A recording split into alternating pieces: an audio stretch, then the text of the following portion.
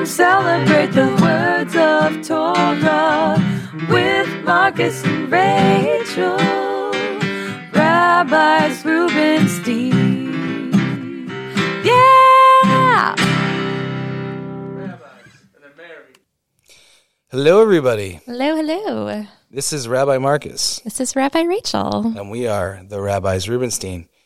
Back at you for another episode of the Living Jewishly podcast. Yeah, we missed you all. It's been a little while. Yeah, it's been a little bit. It's been a little bit of time, but we're back right in time for Pesach, and we're really excited to teach you about Pesach. But before we get started, what's going on with you, Rabbi Rachel? What is going on with me? Well, I feel like during this segment of chit chat, we always talk about the weather because we live in Minnesota, and so the weather is like always on our mind. It's a Minnesota tradition to talk about the weather. But I do feel like I spoke about this past Shabbat. It was the first Shabbat of the month of Nisan, first month of spring, and it felt like there actually was like a little bit of a change of weather, that like the air felt a little warmer, there was more sunshine, but I think I jinxed it because there's snow in the forecast for next week. And you told me that. I'm just ignoring it in my head. I hope the weather changes before then. I know. We saw the first like spurts of grass. I haven't seen grass in like 8 months. Yeah, I know. Our daughter spent some time outside. Like she can't go into our whole backyard yet because the grass is still covered in like really gross, mushy snow and other things that our dog leaves back there.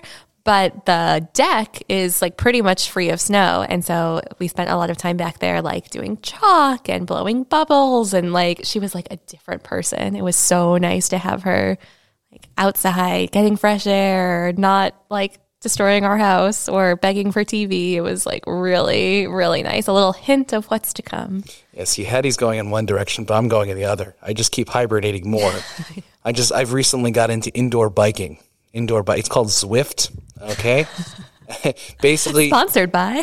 you like attach your bike into this system and you spin your bike, and on the video screen it shows you like where you're going, and it's a great exercise. Thankfully it's been very good exercise for me, which I've needed, but it feels very Minnesotan also because it's just like, well, I'm not going to go outside, so I might as well just bike inside. So anyway, Pesach. Our topic today, Pesach, Sure, Passover. we shouldn't just talk about the weather the rest of the episode. I know, I kind of feel like it, but it is, as I said, it is the month of Nisan, which can only mean one thing. Passover is coming.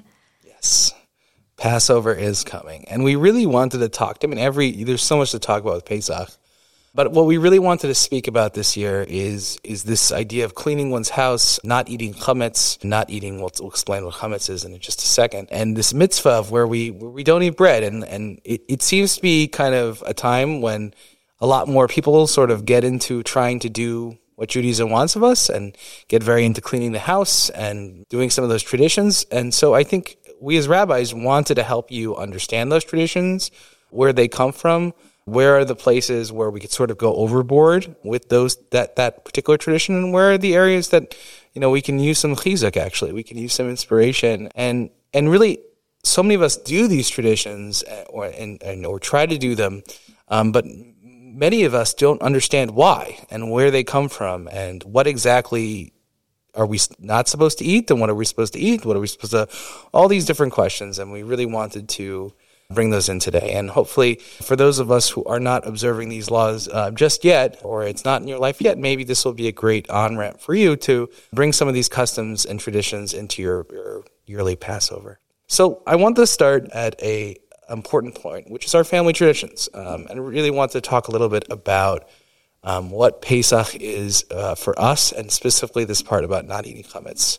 Rabbi Rachel, what was it for you growing up? Like, what is this part like particularly mean to you? Yeah, I mean, my family observed Passover pretty strictly. And we would buy we lived in Chicago, so Passover food was pretty accessible and abundant. And so we would just buy everything like that had a Passover hechsher, that had a Passover kosher or Passover marking. And I went to a Jewish school, and the fundraiser that the school used to make the kids do, like other kids, I think like sold wrapping paper, like at Christmas time. We sold kosher for Passover chocolate out of like a catalog. But it was the same thing. You like sold a certain amount and you got some prizes. And so we always used to like have like an abundance of kosher for Passover chocolate lollipops were my favorite. And we also, how am I not surprised? We also used to just like buy it's so fun. We would just like totally change how we ate on Passover. Like all of a sudden we'd buy like all these potato chips and all this processed packaged food that like we didn't typically have in the house. Like we didn't eat, like it's not like we didn't eat them, but we didn't like have a ton of potato chips in the house all year round. But on Passover we had to get them. We specifically these like shoestring potato chips. They were like these little, they were so good. Oh man, I still think about them. But like, so that's kind of my association. We would change everything over. Every part of my mom's kitchen would be covered. Like all the shelves would be lined. All of the shelves in the refrigerator would be lined. All brand new food for Passover. I would eat a ton. I still eat a ton of matzah and cream cheese. Just like totally changed how we ate and went pretty strictly on our observances. How many Tempty cream cheese containers do you think you make it through every Pesach? Well, I had my dad bring me 4 from Chicago this year. That's not enough. That's obviously not enough. I know, and I have to share with Hattie. She's gonna eat. Yeah, she eats a lot of cream cheese. Yeah, Tempty cream cheese. I didn't realize that Tempty cream cheese was sold all year round in New York. Yeah. But in Chicago, it was only sold in the grocery stores on Passover time. And it's this, for those who don't know, it comes in this like bright pink container, and it's this whipped cream cheese. So A, it's marked kosher or Passover, but B, it's whipped, which makes it a lot easier to spread on matzah. I think regular cream cheese would just make your matzah crumble. So we would get tons of Tempty cream cheese. And yeah, I mean, just everything, all new sets of dishes, all new, everything would be changed over for Passover. See, it's really funny. We found this out because I grew up in New York, and Tempty cream cheese was just the cream cheese we had in our house. That was like the Rubenstein family cream cheese of choice. So that was very funny. I always enjoyed that. Passover for me, very different, I think, than Rabbi Rachel, is because, my family, we grew up in the Reform tradition. We didn't really change the house very much in terms of not having chametz. It was really more the first night, and on Seder, we didn't eat bread products, and then basically after that we ate whatever we wanted to eat, and it was kind of over after that point. I don't even think I knew that Passover was 7 days. I don't think I got that. Eventually I saw that my dad actually would go to like the diner and get like matzah instead of a bagel at the diner, and I remember that he wouldn't go to the bagel store for a while, even though we would. So he would just sit there and not eat, and I never really quite understood why, but it obviously makes more sense to me now. And so that's just the way I grew up. But I always loved Passover. I love the meaning of the holiday, and so does my parents, of course. And look, I think that definitely is going to shape my trajectory of like becoming observant instead of growing up with it. That really changes the way you look at observance and changes the way, kind of the struggle with taking it on and that kind of stuff. So, I mean, I think there is, obviously, it's not like the practice that we hold or that we hope to encourage people to adopt, but there is something really beautiful about like what your dad was doing. Mm-hmm. I remember in college, I went to Washington University in St. Louis that has a very large Jewish population. So matzah was pretty readily available in the dining halls. And I remember being in the dining hall and overhearing someone go to the pizza station and asking them to make them matzah pizza, which they did, but they asked them to put pepperoni on it. I just found it like so funny, like a pepperoni matzah pizza. But there is something like really interesting about why Passover is so compelling. And like even someone who's going to readily eat pepperoni pizza still wants to have it on matzah for that week instead of bread. Like there is something that like draws people, or like your dad, like going to the diner and having like non-kosher meat, but like wanting it to be with matzah. There's like something so compelling about Passover and matzah in American Jewish culture, and I don't know, it's interesting to delve into. Yeah, I think we'll get into that when we talk a little bit about the why and why chametz is different and what it spiritually means, and I think maybe we'll circle back to that at the end. So let's get into the what, though. Well, what is chametz, and why aren't we supposed to eat it? Chametz is any grain product, basically. From the 5 grains. And that are leavened or let to be leavened in yeast, which basically, according to our rabbis, means sitting in a yeast mixture for about 18 minutes. And then it's grown or it's leavened enough so that it's considered leavened bread and therefore considered chametz. And that is what chametz is. And we are commanded on Pesach according to Exodus 13:3. It's one of actually the first mitzvot we gain as a community in the Torah, to not eat chametz on Pesach. To not eat chametz on Pesach, specifically the mitzvah to not eat it. And that it's somehow lined up with being freed from Egypt. This exact verse is, remember this day on which you went free from Egypt, the house of bondage, how the Lord freed you from it with a mighty hand. No leavened bread shall be eaten. It's pretty clear mitzvah. No leavened bread shall be eaten. Right, very clear mitzvah, but it's kind of a non sequitur, right? I think it seems like it's almost like thrown in here, which is, I think, how we get into this whole entire idea that the Jews didn't have time to bake their bread, and because they were rushing to get out, and so therefore that's why we don't eat chametz. Because it seems to be constantly the prohibition of eating chametz is constantly sandwiched to the redemption from Egypt, to being freed. It is kind of a funny mitzvah when you think about it, because like these people had just been freed from Egypt, like with plagues and a splitting of a sea and like all of these crazy miracles, and then God has to tell them, oh, and like just so you don't forget it, make sure you don't eat bread for a week, like as if that's going to make them remember all of these crazy miracles that they themselves just witnessed. Like there's something so interesting about like the human psyche that we need these reminders even for these like momentous, really light, once in a lifetime momentous moments of experiencing God. Like there's something really fascinating about that. People love bread. Just talk to anyone who tries to cut down carbs, how much it means it's on their mind if you cut out bread or gluten, whatever it is. Red sea, schmed sea, but cut out bread and then you'll really remember. The Jews need their bagels. So that's the mitzvah of not eating chametz on Pesach. But it's not only not eating. A lot of people mistake this and think that the only thing is really that you're not supposed to eat it. But it's even more than that. This mitzvah is repeated multiple times in the Torah with a little bit different language. And each time, it's repeated with a little bit different language, the rabbis understand the mitzvah a little bit differently. So in Exodus 13:7, only 4 verses later, it says, throughout the 7 days, unleavened bread shall be eaten, and that's where we get that you should be eating matzah during the 7 days. You shall see no leavened bread, and no leaven shall be seen in all your territory. Okay, and so all of a sudden we have the language change from eating chametz, that you should be forbidden to eat chametz, to all of a sudden you should not see chametz, and that's pretty hard, right? Like not seeing something, that's pretty strange mitzvah to have a mitzvah where you're actually commanded not to look at something, right? That seems to be very strange. So how do the rabbis interpret this particular mitzvah? Which is very different from other things. Like if I lived with non-Jewish roommates and they were cooking bacon, like as long as I wasn't using that same pot that they were cooking on and like I wasn't eating it, like there's no problem. Like I'm not violating any mitzvah of seeing non-Jews eat bacon. But if I lived with non-Jews, it would be complicated. Like there is something I'm not supposed to be seeing the chametz in my home.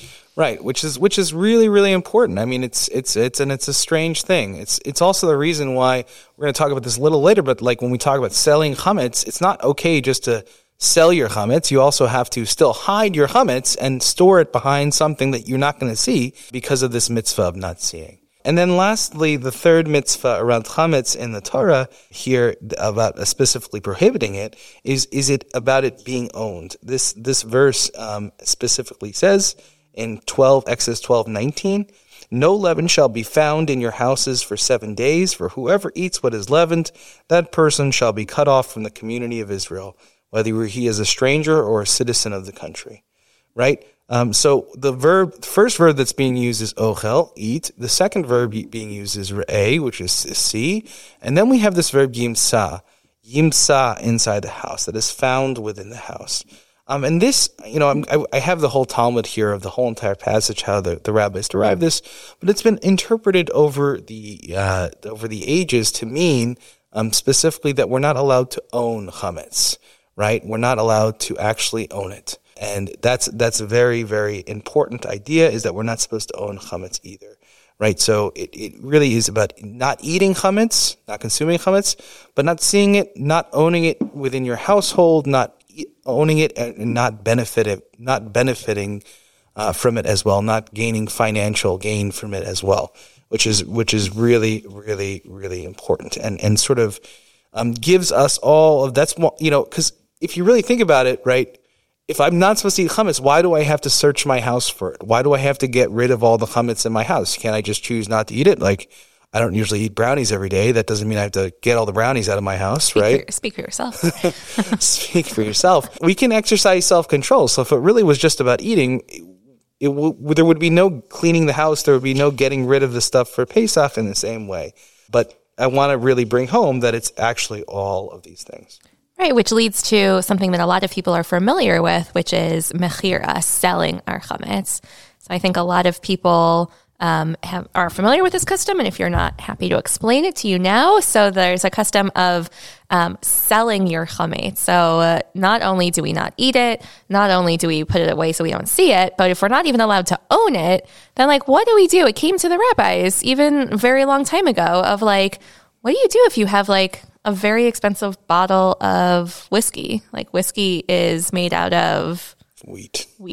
Well, it depends, Rachel. Corn, barley. Okay, corn might be okay, but whether it's made out of barley or wheat, neither are acceptable. Those are both part of the 5 grains. So I think Rabbi Rachel just said I can drink bourbon on Passover. So. Didn't you find like 100% corn bourbon one year? I did. I did. Anyway, but if you have a very expensive bottle of scotch or whiskey, it's clearly chametz. You're not allowed to drink it for sure. You're not allowed to see it. You're not allowed to even own it. So like, what are you supposed to do? Like pour it down the toilet or like give it away to your non-Jewish neighbor? Like maybe, but that could be a serious financial loss. It really came about for Jews who owned like factories or, warehouses or liquor stores. Like they can't get rid of all of their inventory. That would be a huge financial loss. So what are you supposed to do? And this came about this kind of halachic loophole of selling your chametz. So this prohibition against owning chametz only applies to Jews. Non-Jews have no need to get rid of their chametz.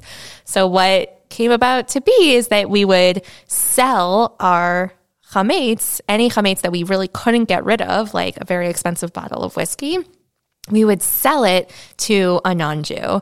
So technically for the period of Passover, those 7 or 8 days of Passover, they would own that bottle of whiskey. They would own our chametz, which is another reason why we for sure can't, it has to be like locked away. Not only can we not see it, but it's not even ours. We can't own it.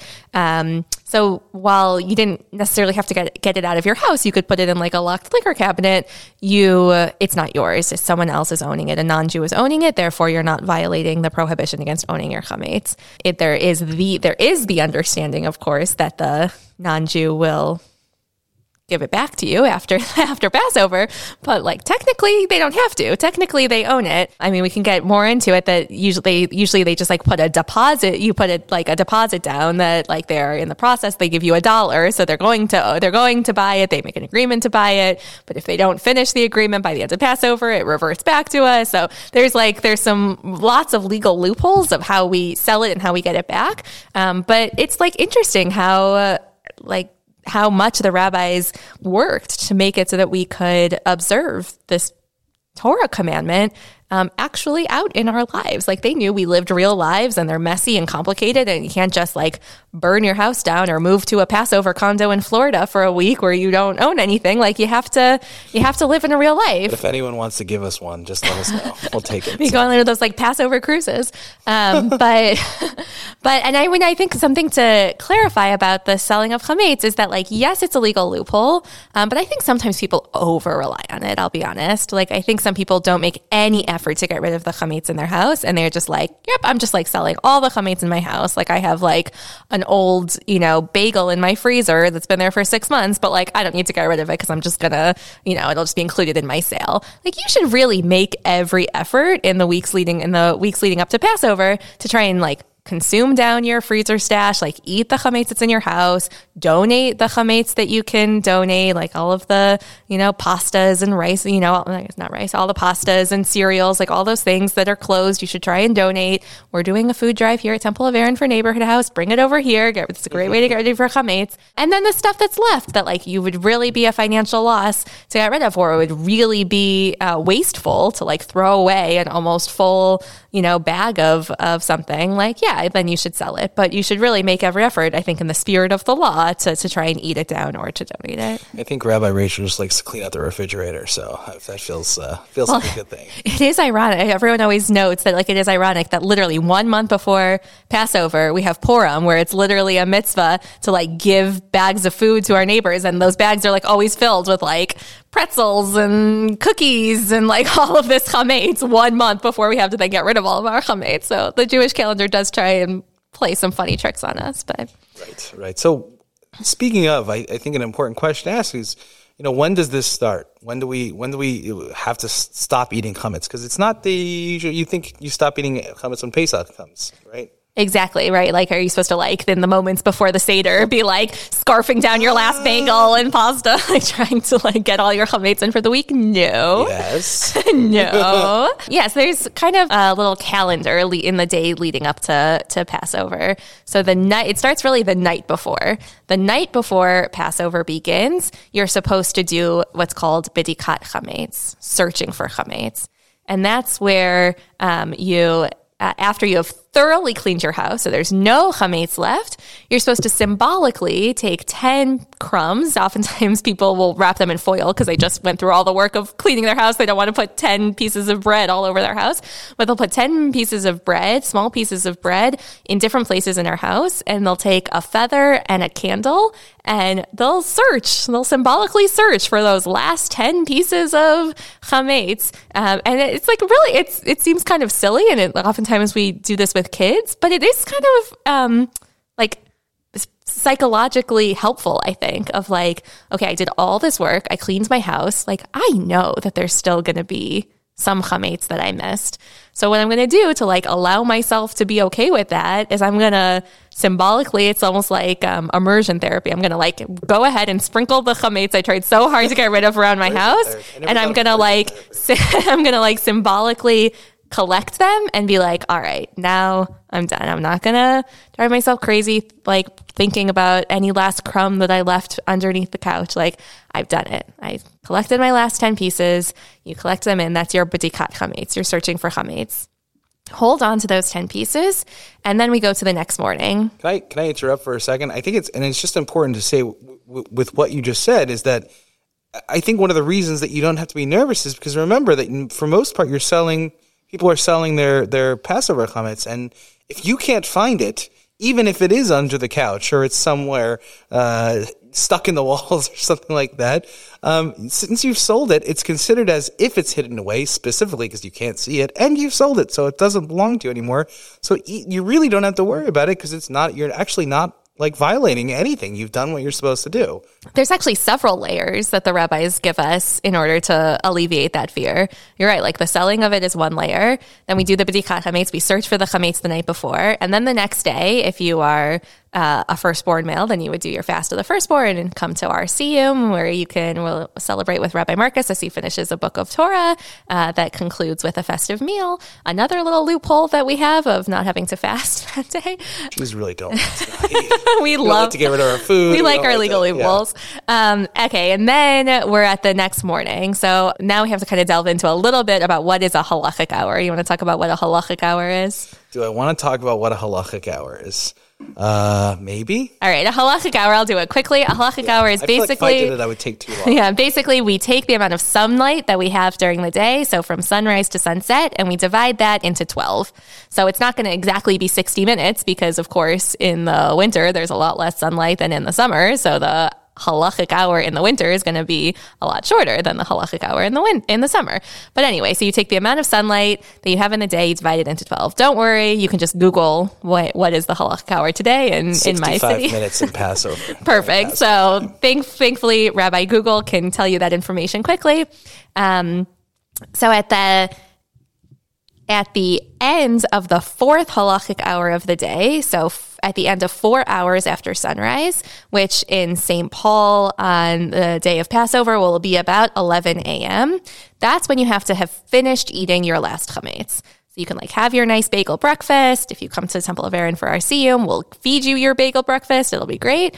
Have your nice bagel breakfast and then be done. By 11 a.m., you should be done eating chametz.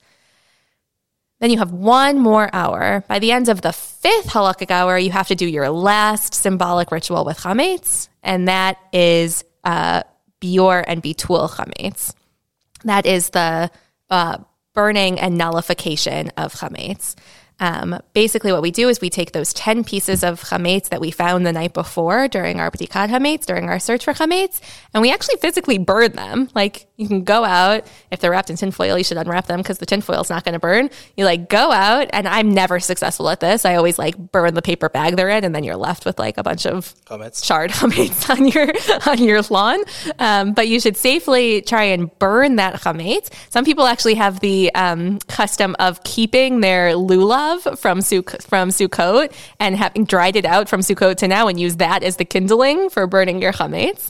Those are organized people. Those are organized people. You burn your chametz, and then you say this formula. It's called bitul. It's called nullification. And basically you say, all right, I did my best. I did everything I could to try and rid my house of chametz. I either finished eating it all, or I threw it away, or I donated it. Anything I couldn't do that, I put aside and I sold it, and I searched everywhere. Anything that I missed, any little crumbs underneath the couch, anything that I missed, it's like afadara. It's like dust of the earth.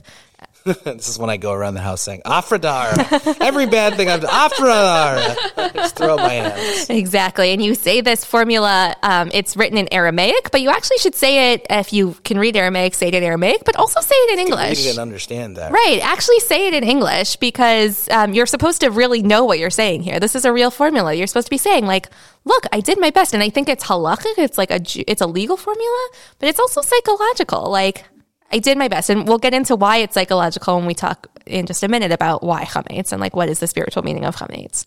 But there you go. Just to really quickly review, night before Passover, you search for chametz. Morning of Passover, you finish eating chametz by around 11 a.m. in St. Paul. By noon, you burn the last remnants of your chametz, and you say this formula to nullify any remaining crumbs that you missed in your house. Nullify, they're like dust of the earth. They no longer exist. Yeah, really important. And why do we destroy the chametz is because it's a specific mitzvah in the Torah to destroy chametz. And Exodus 12:15, it specifically says that you should destroy the chametz. The word is actually tashbitu, right, which means to actually Shabbat, to actually stop it, right? But that's usually interpreted to destroy or to nullify it. So there's actually a specific mitzvah beyond just not eating, not owning, not benefiting, not seeing, but actually to destroy the chametz that you have left as well. So that's why it's so important of what we're doing.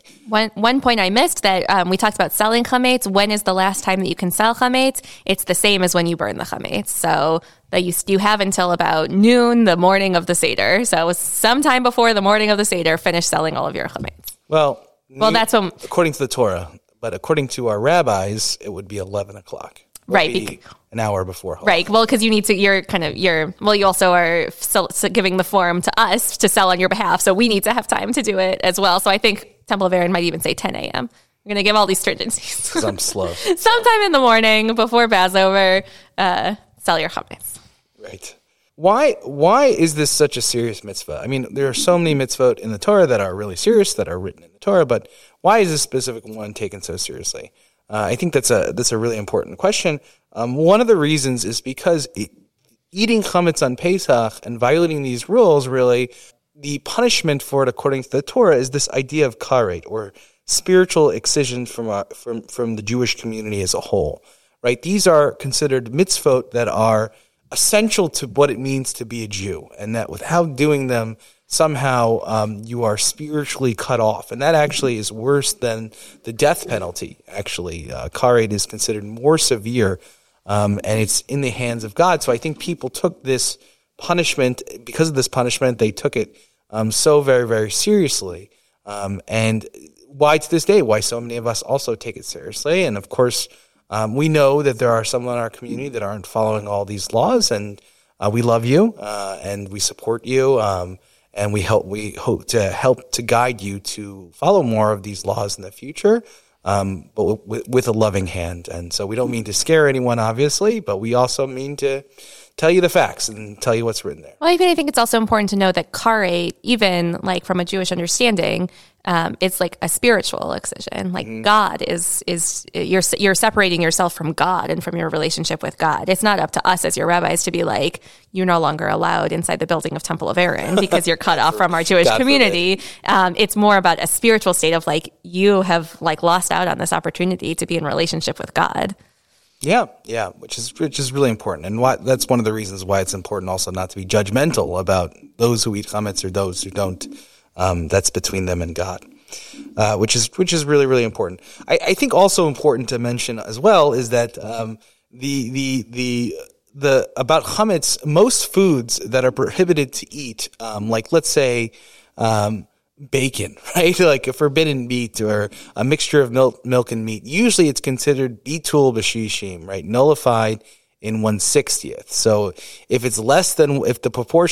the forbidden ingredient is less than 1/60th of the whole entire food, then it's considered still permitted after the fact. So classic example, you're making a pot of chicken soup and a drop of milk falls into your chicken soup. Do you have to throw away the whole pot of chicken soup? Actually, you might guess yes, but actually the halacha is no, you don't, because it is bitul b'shishim. The little drop of milk is less than 1/60th of the entire amount of chicken soup, and so it kind of it's nullified. Like it is as if it doesn't exist because it's such a small drop. Right, and this is freeing, and this is why most of the time you can look on food packaging or you can look on something and say, you know what, there's obviously, even if there isn't a forbidden ingredient inside, it's going to be less than 60th. It's a tiny little chemical, it's this and that. We can not have to worry about it. To be clear, this is b'diavad. This is after the fact. You should not add a little bit of like cream to your chicken soup because you're trying to make it taste better and say, oh, but it's nullified. No. This is not intentionally adding in a little bit of, non-kosher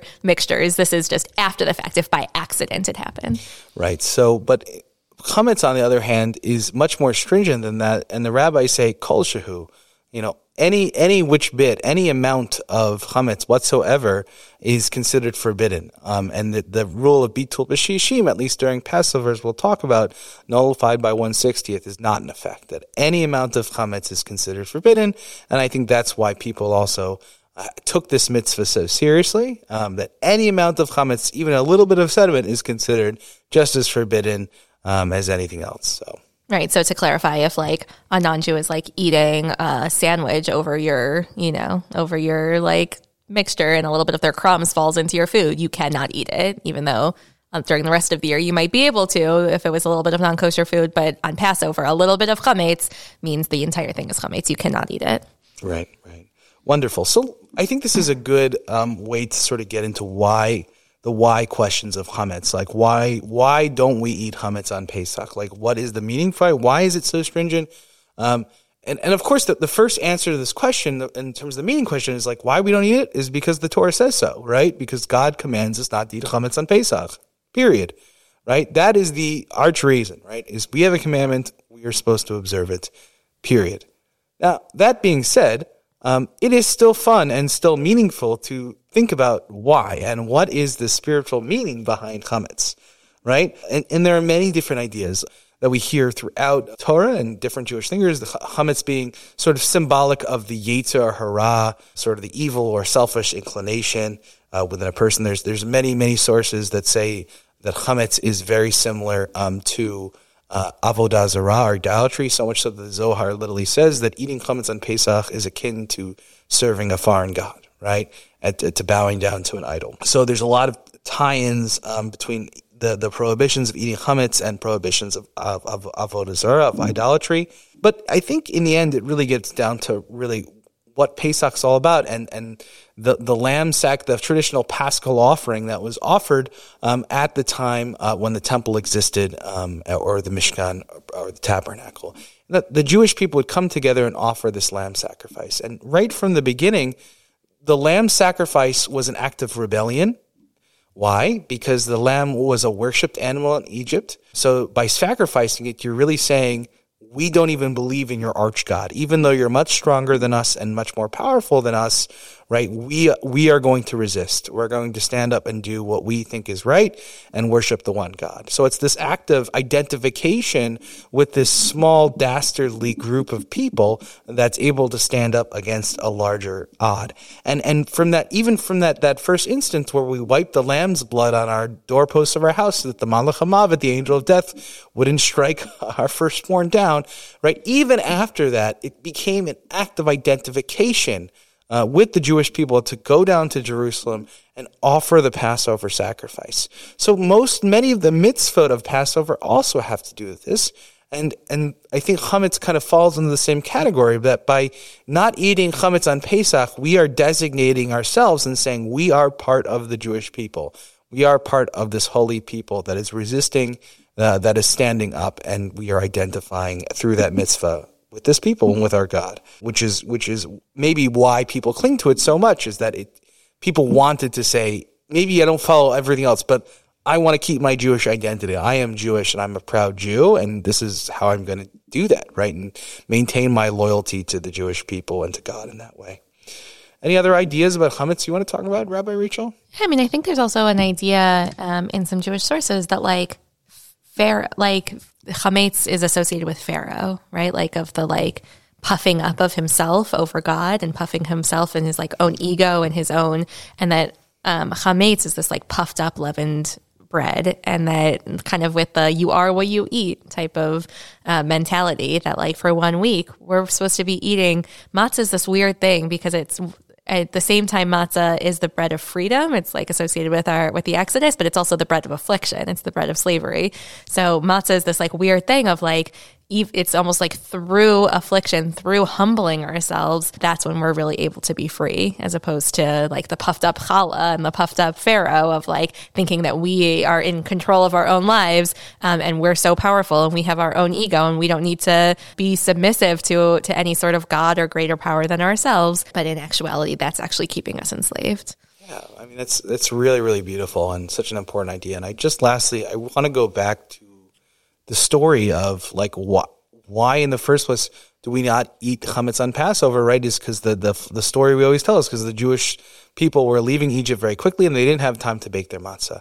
And we know they didn't have time to wait for their bread to rise, right? And we know that it wasn't easy to leave Egypt. It wasn't easy to leave all of their things behind and their lifestyle behind and everything they knew. They were enslaved in Egypt for a very long time. But part and parcel of what it means to be a Jew is to be ready to get up and leave when you need to. If one sees evil happening or oppression happening or something that's against God's will in the world, part of what it means to be a Jew is to have the strength of character and the dedication and faith in God to stand up and say, I'm not going to be a part of this, even though it's going to make my life more uncomfortable, more difficult, right? Couldn't you have just waited 8-10 more minutes so that the bread could have risen and then we would have never had to eat, not eat chametz and everything like that? No. God said to leave now, so we leave now. And I think that's a very important part of what it means to be a Jew. Since we spoke about that now, of the dedication of getting up and doing what God asks, we understand that not eating chametz and cleaning out your house and getting the right food and everything like this is extraordinarily, it's tiring. It's very tiring. And we respect that and we understand that. And so Rabbi Rachel and I wanted to come together and give you some tips, some rules to follow that might possibly make your cleaning better. It might help guide your process of how you prepare for Pesach in your home. Yeah, I mean, I'll say that one of my favorite stories from rabbinical school came from one of our rabbis, Rabbi Elliot Dorf, and he would teach us the laws of Kashering, the laws of Passover, and he would always start the class by saying, he's this expert in Jewish law. He's probably one of the greatest conservative rabbis living today, and so he knows every detail of what it is that you actually need to do and what you don't actually need to do. And he would go into his kitchen where his wife was preparing for Passover, and he would say, "Oh, sweetie, you actually don't need to do that." And she would say, "Get out of here. I don't want you to trafe up my kitchen." She'd tell this great rabbi, "I don't want you to make my kitchen not kosher." And so I'll say that that's a big part of it. I think a lot of these are inherited traditions. Maybe we saw our parents cleaning our houses that way, or this is how we learned how to do it ourselves. And so we're hopefully going to give you some tips and advice to you we promised by the title of our podcast to make kashering for Passover easier. But again, if you find these things meaningful, you don't necessarily it's not like you can't do some of these extraneous things, but you maybe don't have to. So the first thing is like tinfoil everywhere. I don't know if anyone has seen these memes or these pictures of like kitchens where like literally every surface is covered in tinfoil. That seems to be how some people prepare for Passover. Like, I don't really understand how to kosher my house for Passover, so I'm just going to cover every surface in tinfoil and hope for the best. Not exactly the case. The main principle that you need to walk away with when you're thinking about how to make things kosher, and by the way, this counts for making things kosher for Passover. It also counts for making things, switching them between meat and dairy, or making things going from something that previously had been exposed to non-kosher food, making it kosher. So all of these are the same principle. And the principle is kevolo kach polto. And that's the principle that as something is absorbed, that is how it's purged. What that means is that as something, the way you cook with something is the same way that you purge it, that you make it kind of clean again. You make it neutral, and you're able to then use it for Passover or going from meat to dairy. So what does that mean? It means like if you have a pot that you like boil water in and then use it to cook pasta. So obviously that pot has now been used to cook chametz. You can't use it for Passover. And if you wanted to make it kosher for Passover, in the same way that you boil water to cook food in it, you would take that pot, you would clean it out really well, you would don't use it for a day, and then you would boil water in it. And you want to make sure every surface is covered in boiling water. So you would either, put a smaller pot into a larger pot so that both the inside and the outside of the smaller pot is covered in the water, or you could take a hot stone and make it so that the water overflows. We can talk about, if you have specific questions about how to kosher something, don't rely on a podcast. Call me or your rabbi, and we're happy to talk you through how to kosher something specifically. But that's the principle that, okay, I cook with it in this way by boiling water, so that's the same way I'm going to make it kosher, by boiling water. A frying pan that you kind of cook directly on the fire, you don't boil water in a frying pan, you like put it directly on the fire and cook your food directly in it. So in the same way, you have to expose it to really hot fire. You take a blowtorch and you blowtorch the frying pan to make it really, really hot. And, it's in the same way that you cook with it and with really hot temperatures. That's the general principle. So you don't necessarily, a lot of things can be koshered. A lot of countertops, not all countertops, but a lot of countertops materials can be koshered by pouring boiling water over it. Silverware can be koshered by immersing it in boiling water. So I'm happy to go through specifically, or you can look up the Rabbinical Assembly Passover Guide, which is a link is in our Temple of Aaron Passover emails, or you happy to reach out to us and we can send you a link, or you can Google Rabbinical Assembly Passover Guide. It has a really detailed guide of how to make different things kosher. But I think that's a really important concept, is that you don't need to just like, this thing, I ate bread on this plate, or on this, I cooked bread in this pot, so therefore I'm never able to use it again on Passover, but I can't afford another pot, so what am I supposed to do? Pretty simple. You can make a lot of things kosher. So why the tinfoil then? So you can't make everything kosher. So like there are some surfaces like a porcelain sink, for instance. A porcelain sink can't really be made kosher at Passover. A metal one can, but a porcelain not so much, because it's a material that like is porous, so it absorbs the flavors and can't really be purged. So in that case, you would have to line it. You have to like use a dish basin, or certain countertops. Like I think butcher block can't be koshered, so you would need to like cover that with tinfoil or plastic or something. So there are things that just should be covered. In general, things are made non-kosher or non-kosher or Passover with heat. So if something is never exposed to heat, like your refrigerator, you're not putting very hot things, like things that are hot to the touch, like you would have to, if you touched it, you'd have to pull your hand back. That's kind of the level of heat that we're talking about. You don't put things like that in your fridge usually, usually even like if you took something out of the oven, you let it cool before you put it in your fridge. So therefore the shelves of your fridge don't need to be lined. They're not non-kosher. You should still clean them out. You should wipe out all the crumbs. There shouldn't be anything visible. But like if the glass plates and the glass shelves in your dishwasher are fine, they don't need to be covered. Your cupboards, right? Exactly. Your pantry, like you should vacuum them out, wipe them out, make sure there's no crumbs, but you're not putting hot things into your pantry, so they don't need to be covered or made kosher. Kitniot. This is another point of importance. So, kitniot. A lot of people have heard of kitniot. What are kitniot? Kitniot are legumes. And back in the time of the rabbis, they were stored in the same storehouses as grains. So you would have like, what's a legume? Corn. You'd have like corn or rice stored in the same storehouses as grains. And so it's possible that they would get like mixed up together, or, you know, you couldn't necessarily tell the difference at a quick look between the two of them. And so for Ashkenazim, for Jews from Eastern Europe, you would traditionally not eat kitniot. You would not eat things like corn or rice on Passover. However, Sephardim, people who come from Spain and other countries from the Spanish diaspora, they didn't have the same cultural phenomenon of storing these things together, so they never developed this tradition of avoiding these foods. So they've always eaten kind of corn and rice on Passover. A question often comes up, like if I'm someone who doesn't eat kitniot, but I go to someone's house who does eat kitniot on Passover, like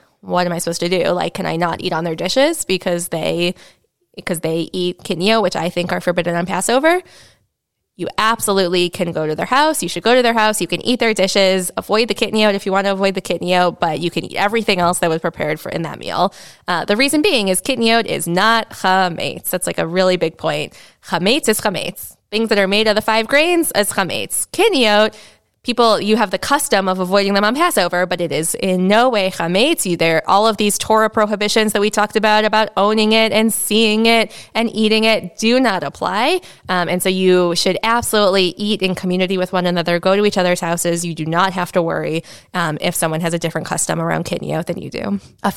Was it last year? A few years ago, the conservative movement did approve a tshuva, approved a legal thought saying that even if you're Ashkenazi, even if you have the like kind of familial tradition of not eating kitniot on Passover, like at this point, we're all like one Jewish people, and we should all try and like do our best to share customs with each other. So if you choose, you can eat kitniot on Passover, even if it previously hadn't been your tradition to do so, which I'll say that our family has embraced, and we will eat like hummus on Passover. Hummus is made out of chickpeas, which is a legume, but like it's not non-kosher Passover. We embrace it. I think also it's saying something about, look, the technological problem that caused this prohibition of eating kitniot is no longer here, right? We can tell you for sure that there's no chametz in a can of beans, right? If the FDA says so, I'm pretty sure that they've checked pretty well, right? Those people who have... You can even rely on, they have Passover hashgachas for Sephardim. Like they have like rabbis, you know, the kosher organizations will go in and check and tell you there is 100% not chametz in this can of beans. Right, which is, yeah, it's amazing that exists. So just that important to know. And then I guess the final thing I'll say is like, this is not spring cleaning. Cleaning for Passover is not spring cleaning. You can, if you choose, to use it as an opportunity to like clean the cobwebs from your closet. But if you never eat in your bedroom, like you never ever bring food into your bedroom, then you don't need to clean your bedroom for Passover. If there is no chance that there is chametz in your bedroom, you do not. If you never eat in your bathroom, and I hope you don't. If you never eat in your... I mean, look, I have a toddler, so chametz is everywhere in our house. She like just walks around with a cracker and spills crumbs everywhere. Like she does it purposely. So I won't, if you eat in your bathroom, so does my 3-year-old, so you're in good company. But if there are places in your house that you never, ever, ever bring food, you don't need to clean them. If there's dust is not chametz. If there's dust, if there's cobwebs, if there's dirt, that is not chametz. You don't need to clean it for Passover. You might want to clean it, but you don't need to clean it for Passover. That's the general rule. So what should you focus on for cleaning for Passover?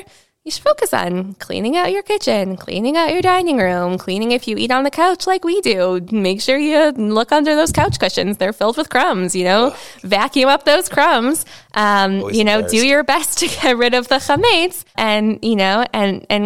and at the, call it a day. This is, I think, the danger of Passover cleaning is that it kind of leads into some of the compulsions and obsessions that some of us may have.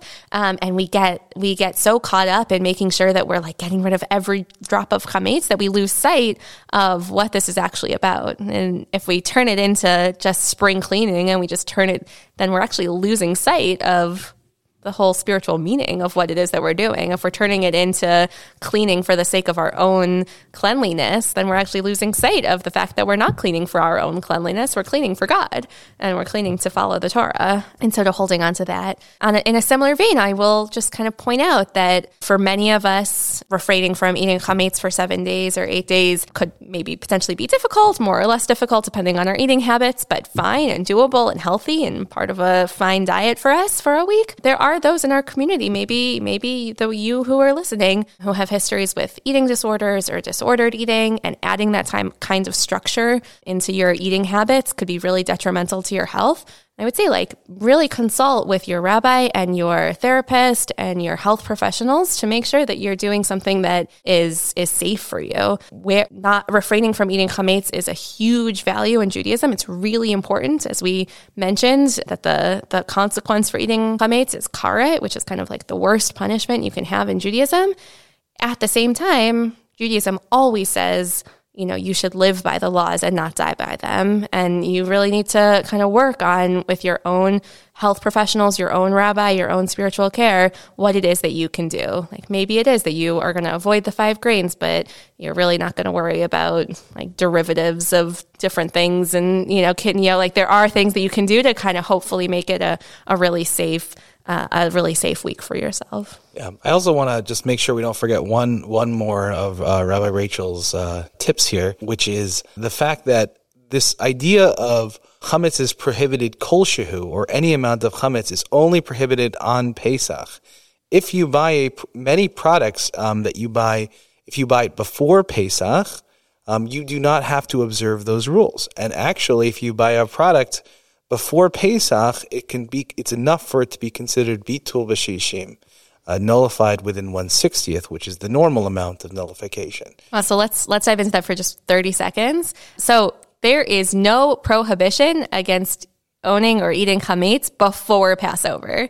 So before Passover, if you buy a bag of quinoa and it's labeled gluten-free and you're pretty sure there's no chametz in it, but it's not labeled kosher for Passover, even if there's a little bit of, I've heard that some quinoa is dried. I think in Peru, it's dried with wheat on top of it to keep pests away.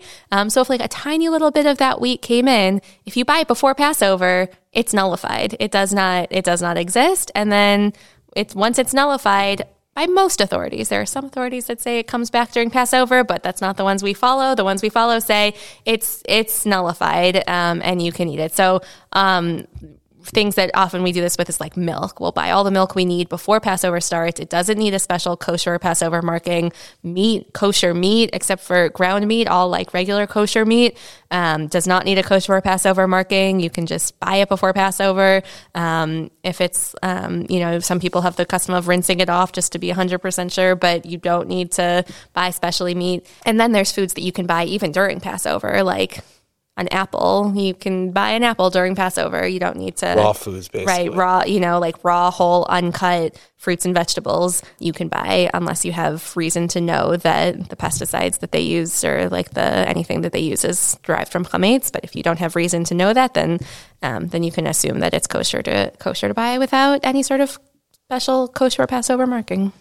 Any last tips for our listeners? I would really highly encourage you to download the Rabbinical Assembly Passover Guide. It's really helpful. It gives you a list of how to kosher almost everything in your kitchen. It tells you which foods you can buy before Passover without a special kosher Passover label, which foods you can buy during Passover without a special kosher Passover label. It's really, really helpful. And of course, we are certainly here for you to answer any and all questions, help you navigate all of these laws. We love it. I can tell you that the best question that rabbis get is halachic questions. We studied a really long time in school to learn all of this, and we don't get to teach it that often. So please don't be shy. If you have any questions at all about making your home kosher or Passover, please ask us. We'd love to work it through with you. And I really hope from myself to you that you have a meaningful Pesach, that you're really experiencing the joy of liberation and the joy of renewal and the joy of reconnection to God, and that you find it through these mitzvot that are sometimes challenging and sometimes can be a struggle, and maybe hopefully find inspiration in that struggle itself and in that hardship itself, that rising up to do it in the face of being tired and whatever reason is stopping us really makes who we are as a Jew. And that's really, really important. So I hope you are inspired this time. I hope you experience joy by the holiday. So Chag Pesach Sameach to you.